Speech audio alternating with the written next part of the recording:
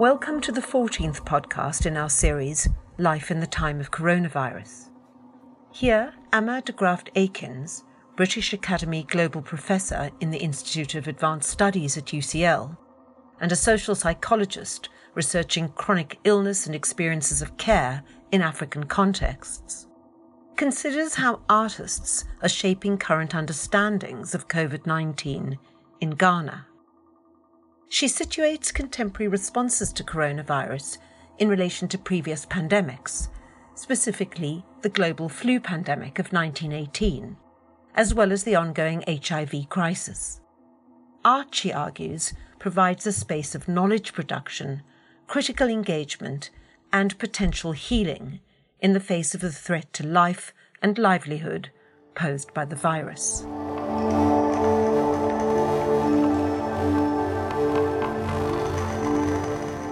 March, just days after partial lockdown was imposed in Ghana, a satirical video on the COVID-19 pandemic went viral on social media. In the video, the Ghanaian comedian and actor Clemento Suarez, playing a schoolboy called Timothy, was walking along a road when he was suddenly accosted by a journalist. The journalist, Vox Pop style, asked Timothy to recite the Corona ABCD. As Timothy worked his way through the ABCDs of what he called colonial virus, in a mixture of English and the Akan language Twi, he made you laugh and he made you think. Hidden in the funny imagery and the sly twists of Twi expressions replacing English alphabets were the core public health messages of physical distancing, hand washing, and respiratory hygiene. There was also political critique. The president, the vice president, a government minister, and charismatic Christian leaders all had alphabets dedicated to them. Suarez's Vox Pop parody joined several COVID commentaries from Ghana's creative arts communities since the first two cases were reported on March 12, 2020.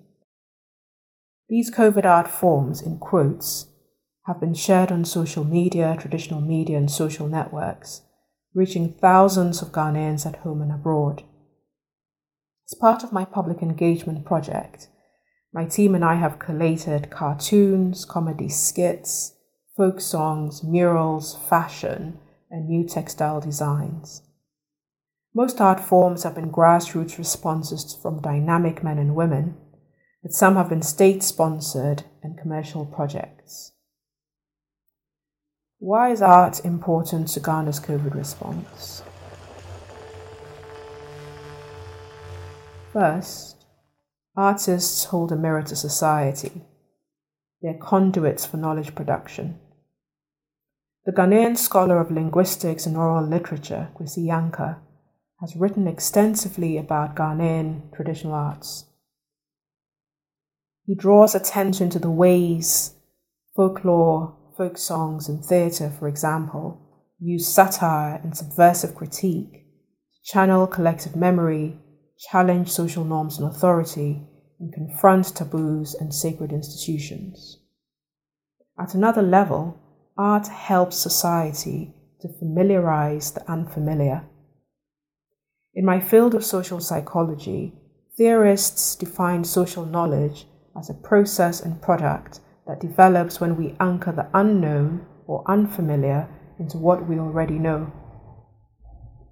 The unfamiliar does not always come from outside. It can come from within society and from within ourselves. We do not always anchor the unfamiliar fully. We can anchor partially or not at all. In our everyday lives, we're confronted with familiar alien threats. These are categories of things or people we already know, that we actively maintain in an unfamiliar position. A common example is madness, or people living with serious mental illnesses. We do not fully anchor familiar alien threats. We distance ourselves. Under some circumstances, we ostracize or stigmatize. I want to make a case here that pandemics are familiar alien threats. We make sense of each new pandemic through the collective memories of old ones, but we never fully anchor them. This is true for lay societies as well as for scientific communities and political institutions. We see this process in the way that Ghanaians have made sense of COVID. For some groups, COVID has been partially anchored in recent memories of the Ebola virus pandemic of 2014. Ghana did not record Ebola cases, but anticipation caused anxiety, fear, and stigma in lay and healthcare communities, and tensions within the scientific community. For others, COVID has been partially anchored in the HIV/AIDS pandemic of the 1980s. HIV/AIDS was a significant public health crisis that changed Ghanaian society and transformed the landscape of health systems and public health research, and not necessarily for the better. And for elderly Ghanaians in their 80s and 90s, COVID has been anchored in their memories of the 1918 global flu pandemic. This pandemic killed 100,000 people or more in the Gold Coast over a 6-month period. It informed changes in health promotion and urban town planning by the colonial British government. Artists recognize the importance of collective memory in making sense of new public threats. When Suarez recited his ABCDs, he reminded the audience about the 1983 famine that caused great hardship for many Ghanaians, as well as the coup years of the 1970s when curfews were enforced by the military in very similar ways to the early days of COVID lockdown. When Ghana Textiles Printing (GTP) inaugurated new COVID textile designs in July, the marketing director, Mr. Stephen Bidu, was interviewed by the BBC. He said, and I quote, "We're a business that tells stories, and we tell our stories through our designs. We believe that it's going to leave a mark in the history of the world, and it's important that generations that come after us get to know that once upon a time, such a phenomenon occurred." End quote. A second reason why the arts are important is that they're inextricably linked to health and healing. Traditional healing in Ghanaian cultures has always incorporated the arts. Objects, artifacts, singing, drumming, dancing, and theatre are tools for divination and treatment. For decades, public health interventions have incorporated the arts. Posters, billboards, radio jingles, television dramas, and community theatre have become common ways of understanding new health threats such as Ebola or chronic threats such as maternal and child mortality. COVID art forms such as folk songs, comedy skits, and murals fall under this category of arts and health. My final thoughts on how the arts can contribute to the broader national response to COVID in the future. I think there are two potential paths. One is simple, the other is complicated. First, health communication and education. COVID-19 is a complex and unpredictable virus. The science of the virus changes by the day. One can catch the virus and not show symptoms but transmit the virus to others. One can recover from the virus but then live with disability and new chronic conditions. The challenge then is to communicate the evolving character of the virus in ways that connect across communities, cultures, and languages. For instance, how can we translate asymptomatic, super spreader, or multimorbidity in Chi, Ga, or Dagbani without straying into the supernatural realm of invisible spirits and forces?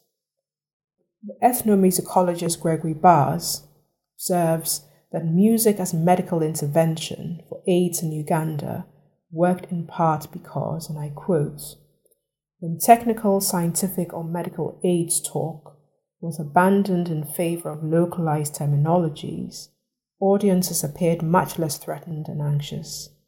Heads nodded in agreement or hands clapped in laughter when particular lines resonated with the audience's experience." End quote. When Suarez uses the term colonial virus in his video, he taps into localized terminologies of COVID. His audience laughs, and then they listen, and perhaps absorb new ideas and information. In global health and in Ghana, there are calls for using COVID as a catalyst to reimagine and restructure neglected health and social systems in ways that endure beyond the pandemic. Same calls were made during the Ebola and HIV/AIDS pandemics. Officially, the number of COVID cases in Ghana has risen from 2 in March to just under 38,000 in August. The total number of deaths is 191. Ghana is 4th place in the top 10 African countries with the highest number of COVID cases. As the months wear on, meanings of the pandemic are shifting from hypothetical ideas and detached observations to lived experiences.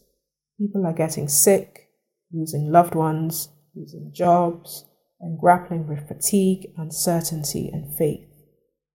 Poor and marginalized communities are suffering the most. While the government claims that policy decisions follow the local and global science, public health interventions are now competing with political priorities such as impending elections.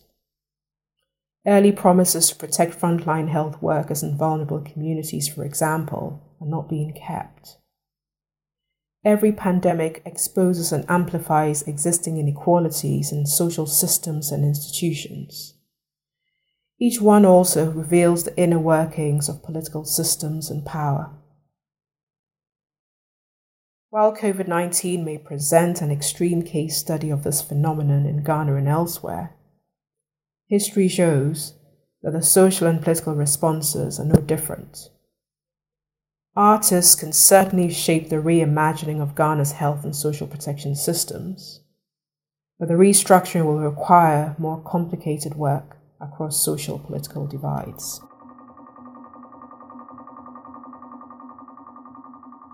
Thank you for listening.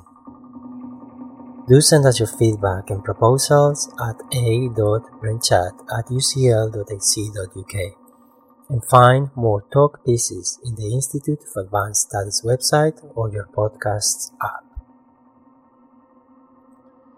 Music is by Small House and the BBC Sound Archive. Communications are by Patricia Mascareño-Bart. Production and edition are by me, Albert Brenchat Aguilar, and executive producer is Tamar Gar. Look after yourselves and others. See you soon.